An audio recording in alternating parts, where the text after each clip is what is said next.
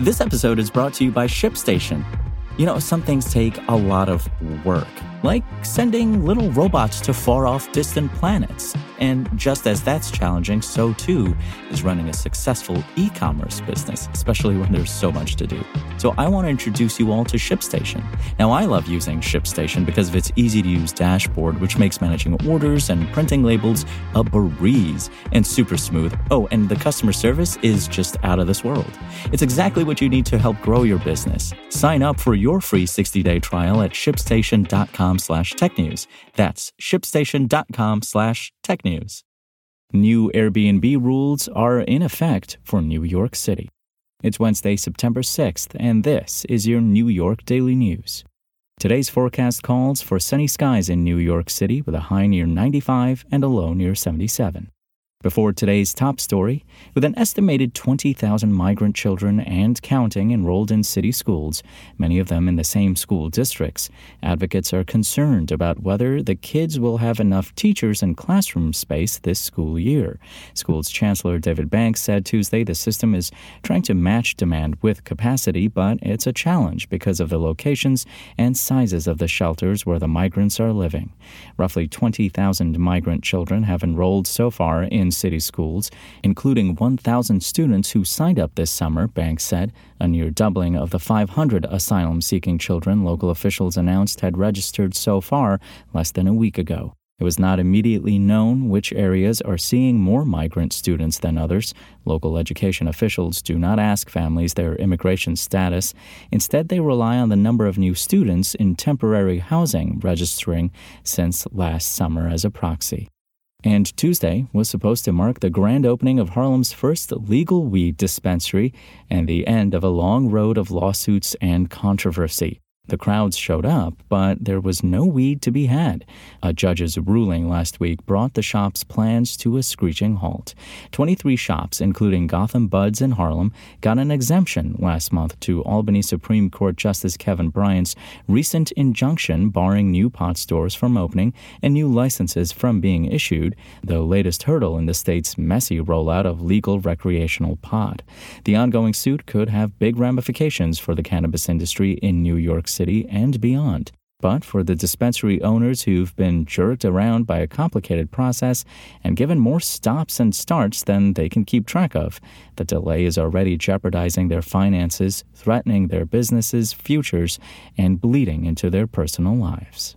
Find these stories and more right now at nydailynews.com.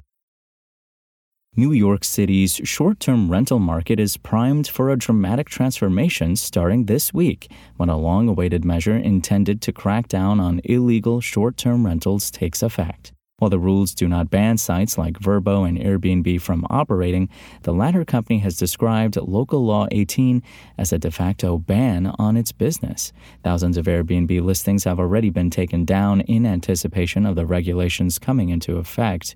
Here's what to know about the new rules. Rentals of less than 30 days are considered short-term ones for purposes of the new law. The city has estimated that over 10,000 illegal short-term rentals exist across the Big Apple. Illegal short-term rentals can be dangerous, fail to meet basic fire safety codes, and lead to complaints about noise, trash, drug use, and other quality-of-life issues, city officials say. They also reduce the available housing stock and price out locals amid an ongoing housing crisis. Local Law 18, also known as the Short-Term Rental Registration Law, does not technically ban platforms such as Airbnb, Vrbo, and Booking.com from operating. Instead, would-be hosts using the sites now have to register with the Mayor's Office of Special Enforcement. Hosts will have to live in the place they're renting and stay there while it's being rented, and the number of paying guests staying at any given time is capped at 2, regardless of the size of the property. According to city guidance, internal doors cannot have key locks that allow guests to leave and lock their room behind them. Everyone in a home, including family members and guests, must have access to all areas of the unit. Hosts and platforms that violate the rules can face penalties of thousands of dollars, though guests will not be fined for staying in an illegal rental. The city has a list of prohibited buildings where short-term rentals are banned by law, such as rent-regulated or NYCHA properties, or by lease agreement. The law was adopted in January 2022, but the rollout was delayed several times due to staffing issues and legal challenges. Last month, a New York State Supreme Court dismissed a pair of lawsuits against the city brought by Airbnb and several hosts, clearing the way for implementation. In addition to a $145 fee, applicants can expect a long wait time before getting approved to make rentals. The number of applications more than doubled from August to the Tuesday start of enforcement, which will slow average review time, according to the Office of Special Enforcement.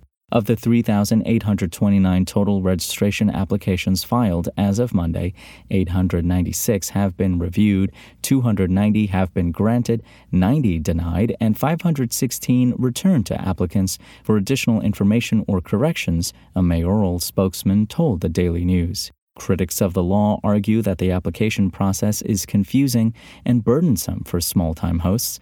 Many say they need the extra income to afford to live in the city but may no longer be able to list them. The new rules are a blow to its tourism economy and the thousands of New Yorkers and small businesses in the outer boroughs who rely on home sharing and tourism dollars to help make ends meet, Theo Yedinsky, Airbnb's global policy director, said in a statement.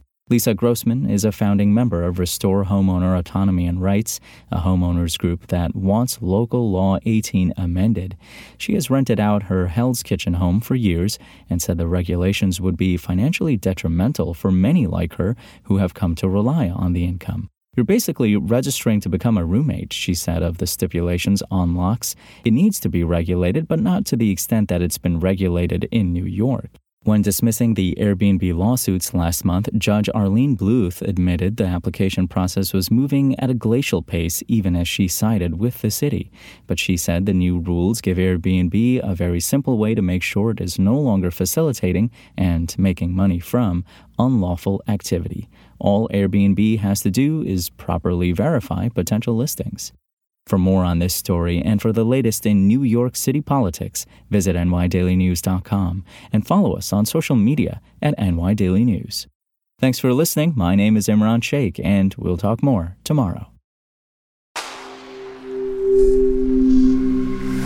Spoken Layer. Want to learn how you can make smarter decisions with your money? Well, I've got the podcast for you. I'm Sean Piles, and I host NerdWallet's Smart Money Podcast. Our show features our team of nerds, personal finance experts in credit cards, banking, investing, and more. And they'll help you make the most of your money while cutting through the clutter and misinformation in today's world of personal finance. You'll get clarity on strategies to help you build your wealth, invest wisely, shop for financial products, and plan for major life events. Listen to NerdWallet's Smart Money Podcast wherever you get your podcasts.